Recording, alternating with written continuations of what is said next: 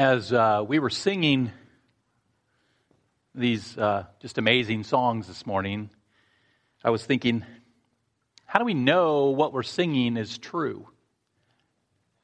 Take the final song, for example. How do we know that God provides us, that God gives us amazing grace? How do we know there's a lamb who was slain? How do we know that God has unfailing love for us? How do we know that He breaks the power of sin and darkness? How do we know these things? Anybody? The Bible tells us so. At Bridges, one of our core values, one of the things that is foundational to who we are, is our reliance on the Word of God.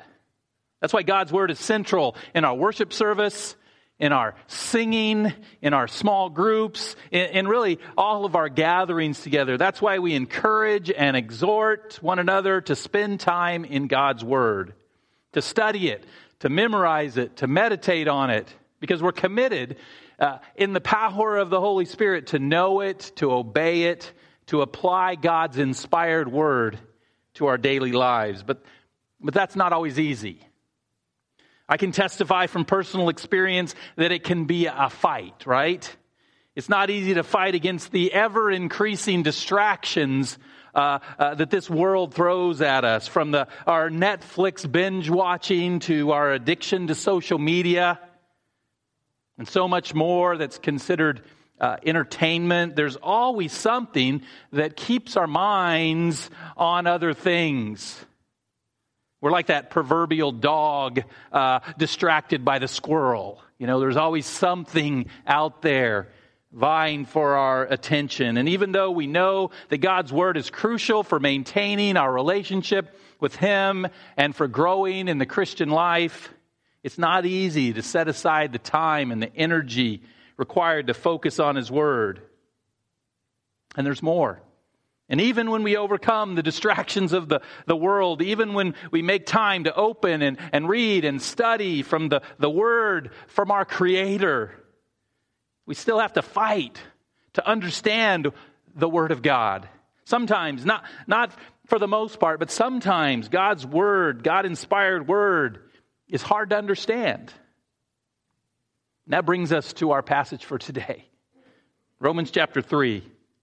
Martin Lloyd-Jones, who taught the book of Romans for, I think it's 16 years. 16 years. I've heard rumors that people are not happy with my pace here through this book. Well, let me just tell you, it ain't going to be 16 years. But 16 years on his Friday night Bible study, taught the book of Romans, who wrote a 14-volume commentary on the book, said Romans 3, verses 1 through 8, is one of the most difficult to understand paragraphs, not only in Romans, but also in the whole Bible. And I would agree, after spending some time there. Now, last week we covered the first 4 verses, which were somewhat difficult. And we'll review those shortly. But today our focus is on verses 5 through 8, which I believe are that's where we get to the really hard to understand stuff. Now, some of you might be wondering, why are you telling us this? Why are we pointing out how hard what you're about to talk to us about? Well, first of all, you're going to need to wake up. You're going to need to pay attention here this morning. Now, I hope that's true every morning, but just double that this morning. And because if we're a church, if we're a people who are committed to relying on the Word of God, if we're going to successfully fight against the distractions of this world, then we have to come to grips with the fact that God's Word has some difficult to understand stuff, some difficult to understand passages. We have to prepare for that. And we must be equipped to handle those passages. If the Word were not important, if it wasn't what we relied on, then we could just skip over the difficulties. We could focus on the things that are easy to understand, easy to apply. But the fact that God inspired the entire Bible means that He inspired the hard to understand passages for a reason. And it's been my experience that when we put the time and the effort into understanding that which is difficult, then we're often rewarded with greater insight into God's purposes, God's plans, who He is, and what He wants us to be about. And I believe that's the case for us this morning. I believe as we look at this difficult passage, God wants to teach us some valuable lessons about how to handle Scripture in general and how to handle difficult passages in particular. And so it's with humility, much prayer, study, thought, dependence on the Spirit of God that I bring this message to you this morning from Romans 3, 5 through 8. Now, as always, before we can even attempt to understand some specific verses, we need to set the stage. We need to know their context.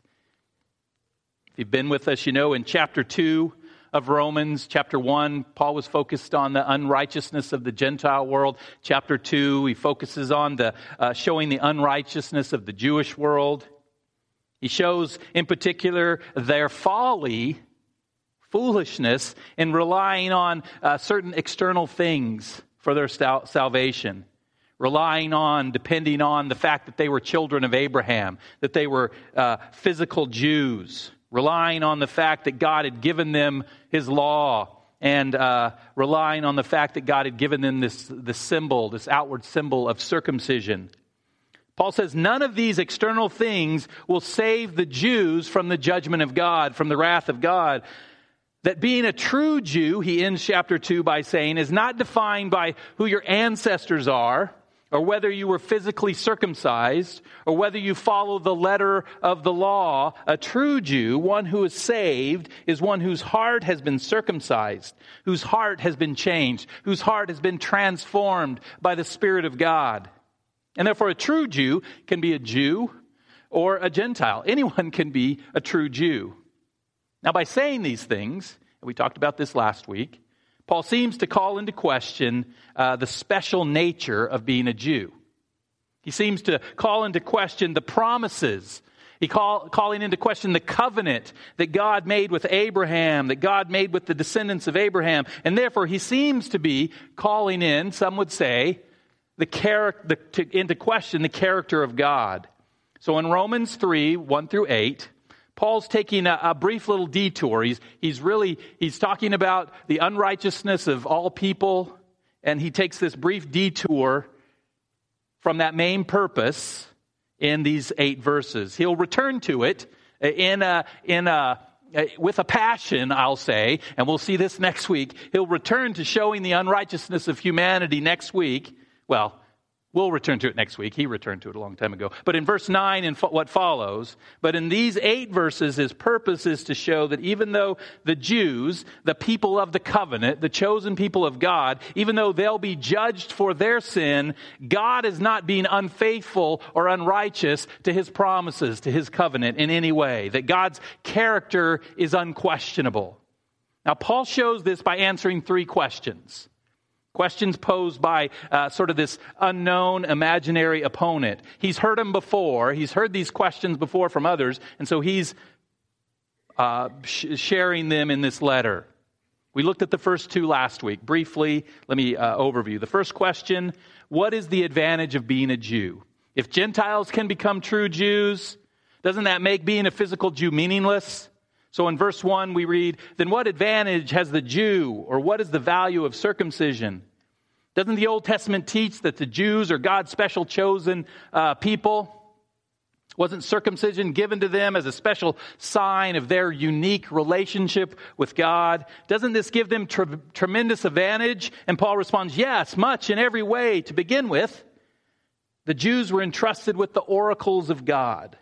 Paul says that there are many advantages of being a Jew, but the one he focuses on here is that they've been entrusted with the oracles of God, the divine utterances of God, the Word of God, the revelation of God to humanity. Specifically, the Old Testament scriptures, the law and the prophets, the Psalms, the Proverbs. And the reason Paul points out this specific advantage is because they weren't taking proper advantage of their advantage. And we'll see that as we go through this. They weren't taking in the whole counsel of the Lord. Instead, they were picking and choosing what passages or passage to focus on. and what passages to ignore.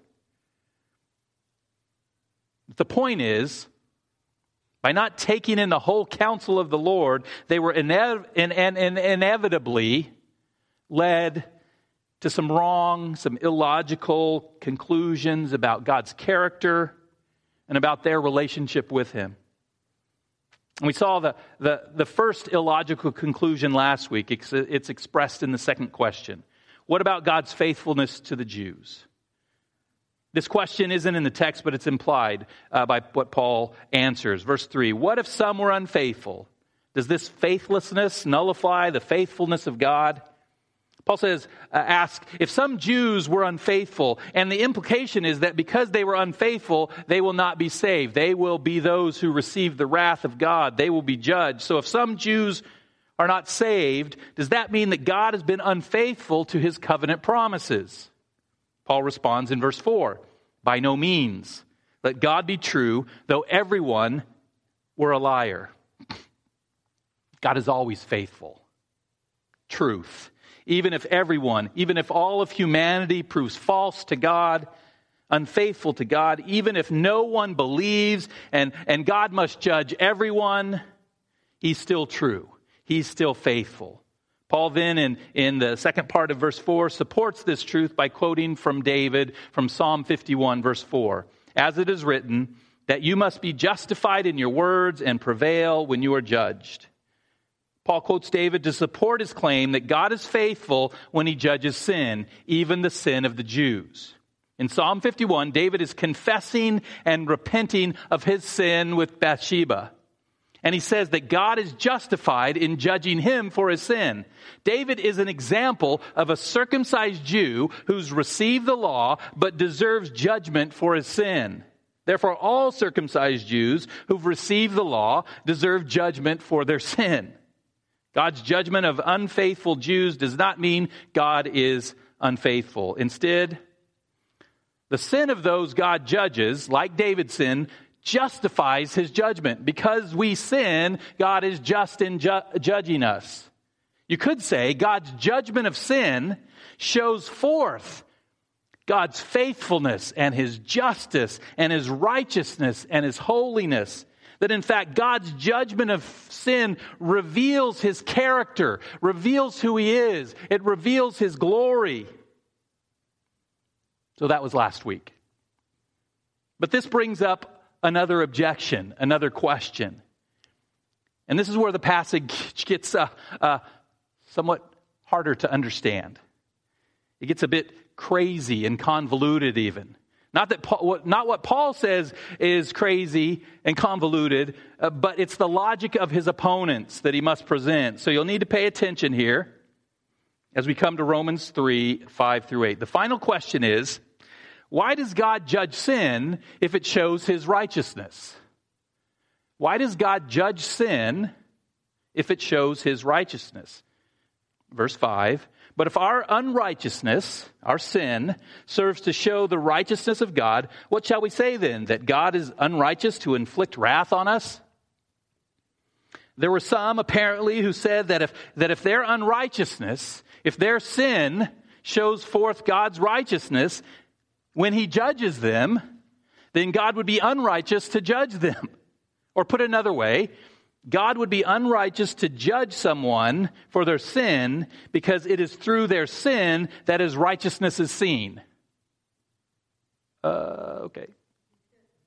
It'd be like me saying, okay, let me try this. It'd be like me saying to a police officer who pulled me over for speeding, not that that's ever happened, but just for example, it would be like me saying to the officer, you can't give me a ticket because giving me a ticket shows your authority as a police officer. It shows that you have the authority to give me a ticket. Therefore, my speeding reveals your authority. So you can't give me a ticket. Because revealing your authority is a good thing. And you can't give me a ticket for doing something good. I don't know if that was helpful or not.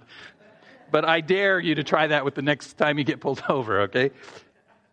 Because it's crazy talk. Let me just be clear. But that's what these people were saying about God judging sin. God can't judge our sin because judging our sin shows his righteousness. And showing his righteousness is a good thing. So God can't judge us for doing a good thing, an ultimately good thing. The ends justify the means. And even though the thinking is out there, is wacky, Paul still addresses it. But first he makes sure at the end of verse 5 to clarify. He says, I speak in a human way. Paul says, what I just said, what you just read in verse 5 is not what I'm saying. I'm quoting others. And in verse 6, Paul replies to this objection to God's judgment with an emphatic, by no means. This is crazy. God is not unrighteous to judge sinners, even though his judgment reveals his righteousness. He's not denying the fact that when God judges the sinner, God's righteousness, his faithfulness, his justice, his holiness is revealed. That is true. What he's denying is that God is unrighteous in doing that. That God can't do that. He's arguing that the ends don't justify the means. And then he gives 3 examples of why their logic is false, even within themselves. He says, for then how could God judge the world? You see, those who raised these objections were the Jews. And the Jews still believed that God would judge the world, that God would judge the Gentiles. They were only applying this logic to themselves. God won't judge us Jews because it's through our sin that his righteousness is revealed. But Paul points out that if their objection is true, then God can't judge anyone. He can't judge the world. If their logic is correct, then God can't condemn anyone. Because everyone's condemnation reveals God's righteousness. Paul's showing how their logic is contradictory to their own beliefs. Their own belief that God would judge the Gentiles. Then in verse 7, Paul gives the second example, the second attack on their false logic. He says, but if through my lie, God's truth abounds to his glory, why am I still being condemned as a sinner? Paul says, take me, for example, a Jew, and take what I'm saying, for example. You think I'm telling lies right now. You think what I'm writing is a lie. As I talk, as I write, you think I'm sinning. But according to you, my lie, my sin, causes God to be glorified. Then according to your logic, God would be unjust to condemn me. So if God doesn't condemn me, why are you condemning me? Why are you even talking to me? Why do you bring up these points? Again, Paul's demonstrating the illogic of their objection. He's showing that their logic doesn't hold water. And then in verse 8, he takes their faulty logic to its inevitable conclusion. We mentioned it, but Paul states it. If God can't judge those who sin because their sin reveals his righteousness, Paul says, if that's the case, and why not do evil that good may come, verse 8, as some people have slanderously charged us with saying, their condemnation is just. This is the false conclusion to their crazy logic. Because their whole point is that the judgment of human sin glorifies God's righteousness. Therefore, God would be unrighteous to judge that which glorifies his righteousness. And so, why not keep on sinning? Why not do evil so that God's glory may come? Now, just to be clear, Paul's opponents were not advocating that everyone do evil that good may come. Paul is showing them that if what they say is true, if God doesn't judge those who sin because their sin reveals his righteousness, if that's true, then why not do evil that good may come, which apparently was something that some people were saying that Paul was saying. Again, Paul's showing the ridiculous nature of their logic. He's showing that if what they are saying is true, if God doesn't judge those who sin because their sin reveals his righteousness, then God cannot judge the world. God cannot judge Paul, and we should do evil that good may come. And he ends by saying, of those who are teaching this crazy talk, this illogic, their condemnation is just. And this is a bit of irony, actually. They've said that because God's judgment of sin reveals his righteousness, then God cannot condemn them for their sin. And Paul says flatly, their condemnation is just. They'll see just how crazy their talk is when they face God's judgment. So that's my explanation of this difficult passage. Did you follow it? All right. You're better than me. I'm not sure I did. Okay, whatever. Just kidding. But you might be saying, well, thanks for that. But what does that have to do with me? I don't think the way these Jews do. I know that God is righteous when he judges, and when people sin, they need to be judged. That doesn't discount God's faithfulness, doesn't discount the unquestionable character of God. But the thing I want us to see, more than who Paul is condemning, is why is he condemning them? Why does he say their condemnation is just? Because I think there's a warning here for us today. Paul is condemning those who have the Word of God. They have the oracles of God. They have the truth of God's Word. But instead of trusting in all of God's Word, they've picked the parts they want to focus on. And in so doing, they've replaced the truth of God's infallible Word, with their own fallible human logic. So let's first look at how they do this in this particular case, and then let's apply it to ourselves. In the Old Testament scriptures, we find the two truths the Jews struggled to reconcile. And that these two truths are what's coming out in this passage we've just looked at. First truth, God will eternally judge unrepentant sinners.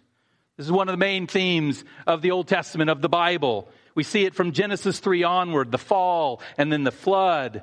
We see God's judgment for breaking his law. We see God judges Israel for their idolatry and for their unbelief. And we see it in the sacrificial system, which was the way God chose to reveal that you could escape his judgment through repentance and through the payment of your sin, the picturing of the sacrifice. We saw it last week in Psalm 51. We reviewed it just recently as David proclaimed that God was right to judge his sin. And in Psalm 50 we read, he calls to the heavens above and to the earth that he may judge his people. There should be no doubt that God will judge even his people. Ezekiel makes it clear that the judgment comes because of sin. The soul who sins will die. The righteousness of the righteous shall be upon him, and the wickedness of the wicked shall be upon him. Self. Daniel makes it clear that there are eternal consequences for sin. He says in chapter 12, verse 2, and many of those who sleep in the dust of the earth shall awake, some to everlasting life, and some to the shame of everlasting contempt. So truth one, found in the Old Testament. Just a few examples here for us. God will eternally judge unrepentant sinners. Now the truth two is that God made an everlasting covenant with Abraham and his descendants. God made promises to Abraham and promises to Abraham's descendants. He promised to give them a land. He promised to make them a great nation. He promised to bless them. He promised that through them all the nations would be blessed. That even pictures the Christ, Jesus, coming through these people. In Genesis 17:7, which we looked at last week, God says to Abraham, and I will establish my covenant between me and you and your offspring after you and throughout their generations for an everlasting covenant to be God to you and to your offspring after you.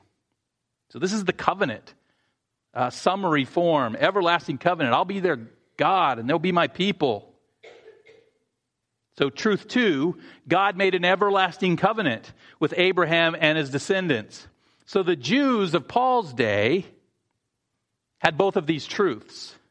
And some were saying that truth two, the fact that God made an everlasting covenant with Abraham and his descendants, meant that God would not judge the Jews for their sin.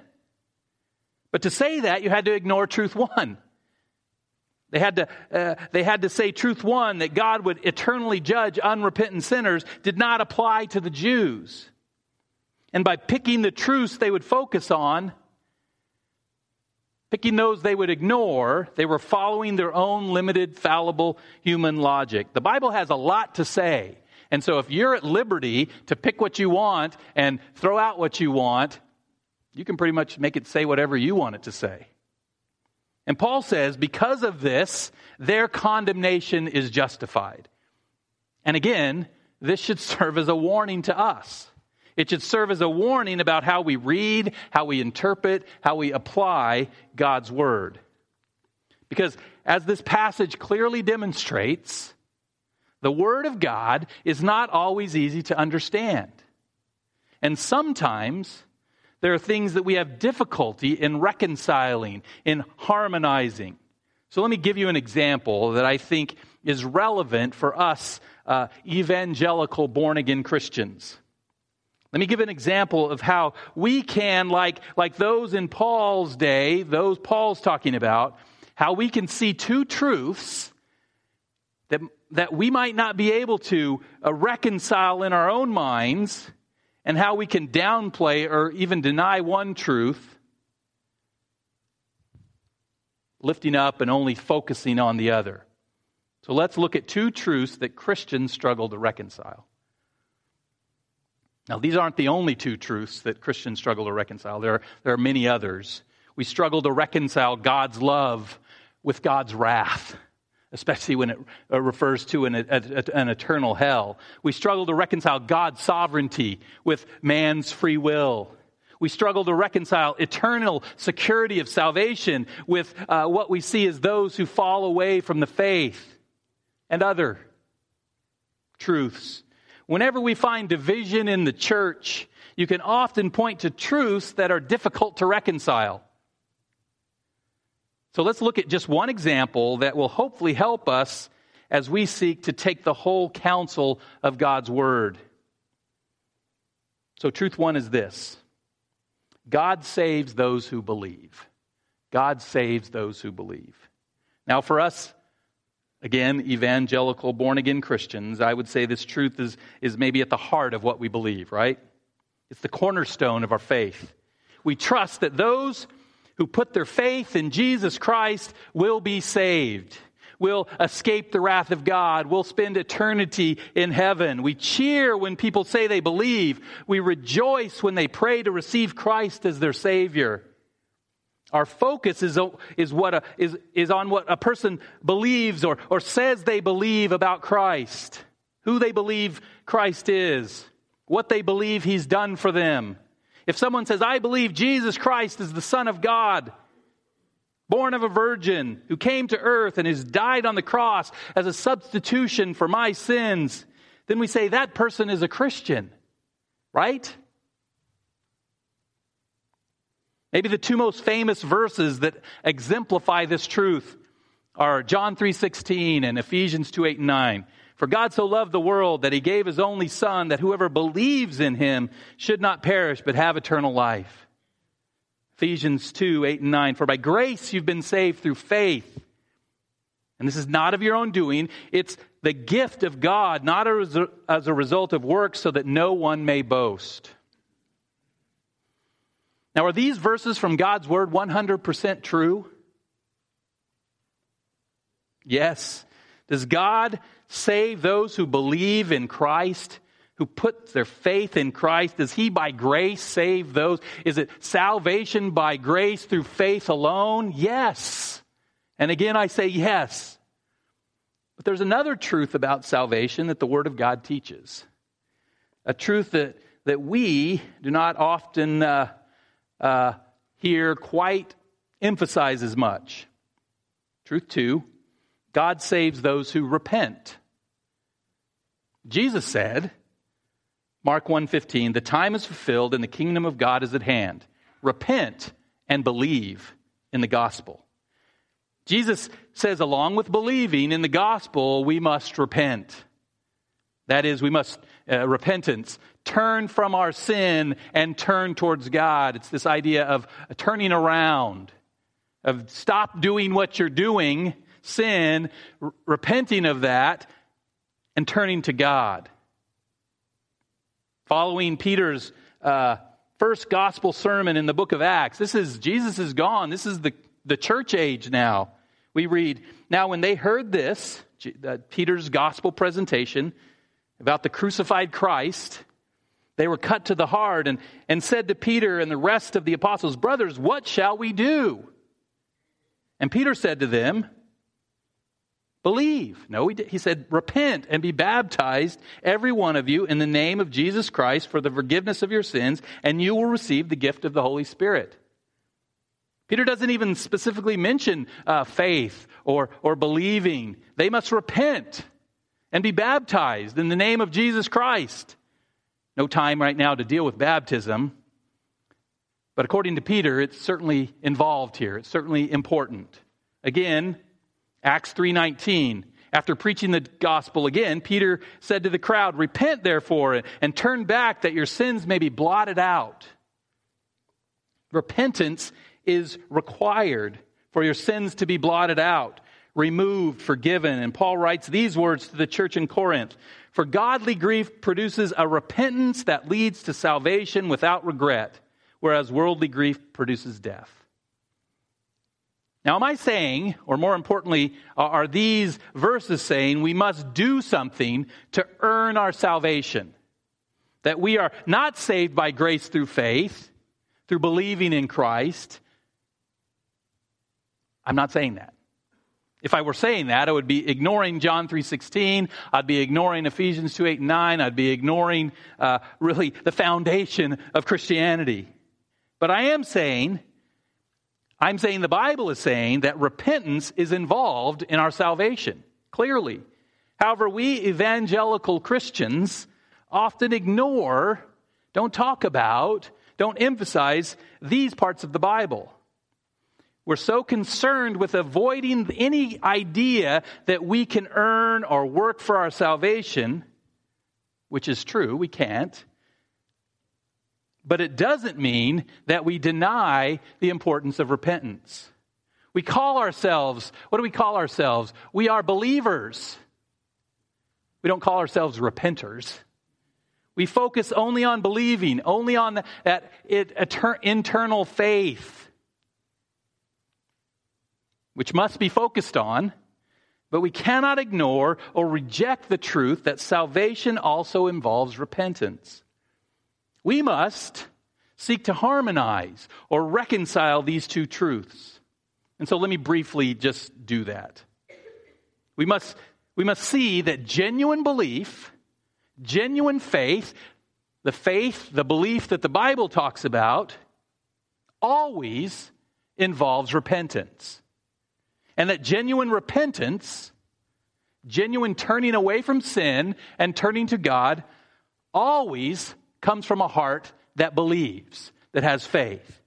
The Bible teaches that for those who truly trust in God, for those who put their faith in Jesus Christ, there will always be a turning from sin and a turning to God. There will always be repentance. The Apostle John makes this so very clear. He says in 1 John 3:9, "No one born of God makes a practice of sinning. For God's seed abides in him, and he cannot keep on sinning because he has been born of God." No one who's been truly saved, who's been born of God, who's been born of God again, makes a practice of sinning. This is not to say they never sin. It's to say that they do not live a lifestyle of sinfulness. They do not continue in their sin over and over without seeking forgiveness, without repenting, without calling upon the Lord. Why? Because they're awesome? No. Because God's seed abides in them.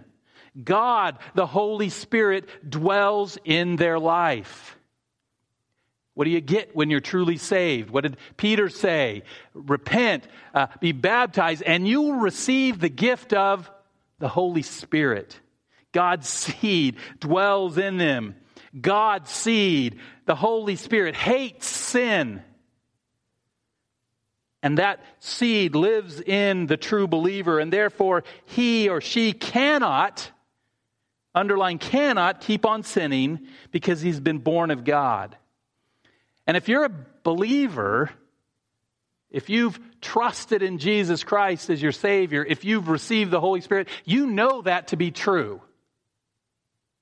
Because every single time you sin, there's pain. You hate it. You struggle. I mean, this is my own personal experience. I have sinned many times in the past, 40 years that I've given my life to Christ. But never once did I sin and then think, oh, that was good, I'll keep doing that. Always, every time, the Holy Spirit is faithful to say, you really blew it there, buddy. You need to repent. You need to turn to God. You need to trust in Him. If that's your experience, you know there's a Holy Spirit dwelling in you. Not because you never sin, but because the Holy Spirit convicts you when you do. Because the Holy Spirit who hates your sin is in you, and you are continually repenting, confessing and repenting. So there's no such person who has genuine faith, who's been born of God, who is saved, and does not repent. There's no such person that keeps on practicing sin and is a true believer. Genuine faith and repentance are the same thing. However, it seems that we Christians often want to take things down to their minimum, the minimum basic requirements. What's required? What's the least I can do to be saved? So we focus only on this belief. We focus only on faith. So we don't have to worry about our actions, right? And in doing this, when we preach the gospel to ourselves in this way, or when we proclaim the gospel to others, we're proclaiming not a complete gospel. And we can fool ourselves and we can fool others into thinking that we or someone else is a Christian just because of the words they say they believe, just because of words they repeat. When in reality, the Bible teaches that genuine faith always includes repentance. Therefore, those who say they are Christians but do not turn from their sinful ways, they're liars. The truth isn't in them, and their condemnation is justified. My point is, in the area of how we are saved, or in any area which the Scripture teaches, we must take in the whole counsel, the whole Word of God. We can't pick and choose the things that appeal to us, the things that are easy to teach. This isn't easy to teach or easy to apply. We have to seek to understand how God's Word fits together, how it harmonizes. And when we don't understand something, and there will be things you don't understand, there will be things I don't understand.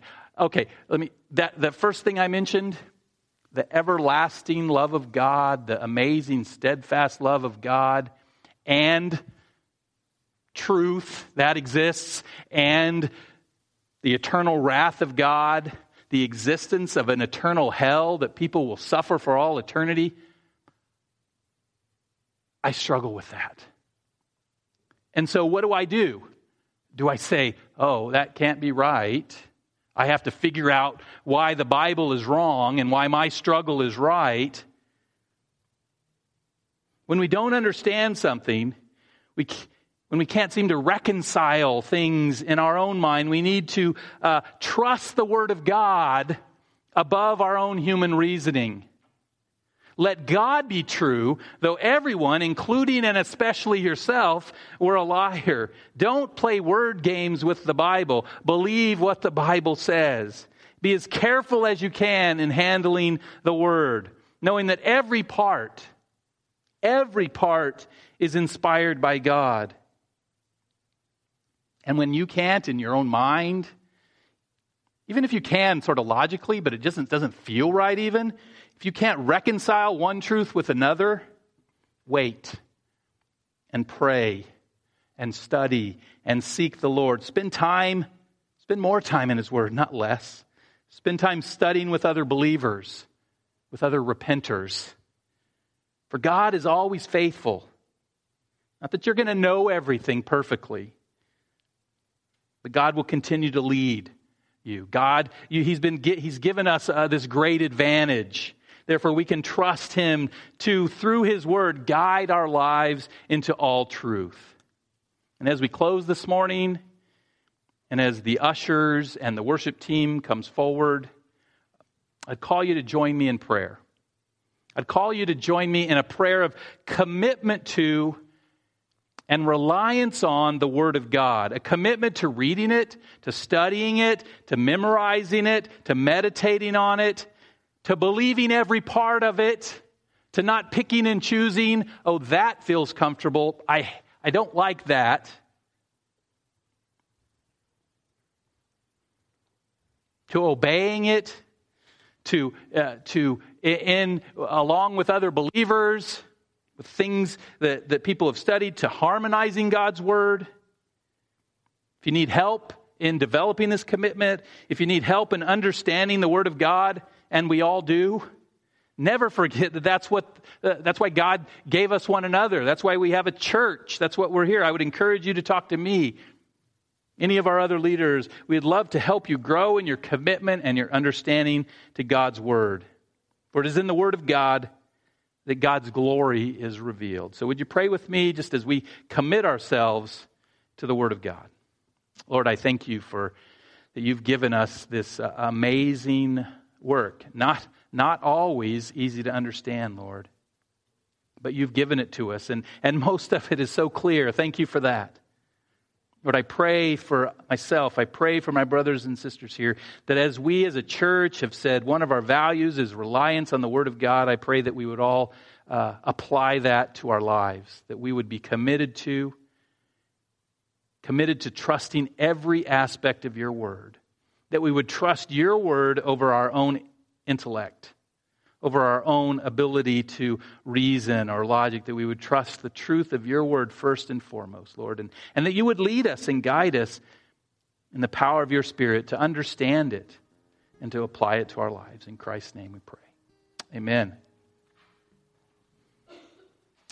So we're going to move to the time of communion. At Bridges, we believe communion is for anyone who's trusted in Jesus Christ as their Lord and Savior. Anyone who's repented and believed, who's turned from their sin and turned for God. Even if you've done that this morning, right now, as where you're sitting, even for the first time, in your heart you've believed, and in your heart you've repented, then this is for you. If you're a believer, if you're a repenter, then we would invite you to join us as we partake in this symbol of our Lord's death together. But if you've yet to believe and repent, just allow the elements to pass you by and keep seeking the truth of the Lord. Now, I want to be clear about one thing. When we put our faith in Christ, there is that initial act of turning, of repenting, of turning from our sin and turning to God. But throughout the Christian life, this is just reality, guys. Anytime we sin, we're commanded to repent, to confess your sin to the Lord, to ask Him for forgiveness, to call upon Him to help you overcome the sin that so easily besets you. And so as we come to the Lord's table, as we remember His sacrificial death that provides for our forgiveness and for our salvation, it's only appropriate that we take, before we partake of communion, that we as His people repent of our sins. Take a moment and go before the Lord in silent prayer, confessing, repenting. God's Word says if we confess our sins, He's faithful and just to forgive us our sins and to cleanse us from all unrighteousness. You can be cleansed this morning through confession. So take a moment in silent prayer and just confess and repent of your sins. Be cleaned by Jesus.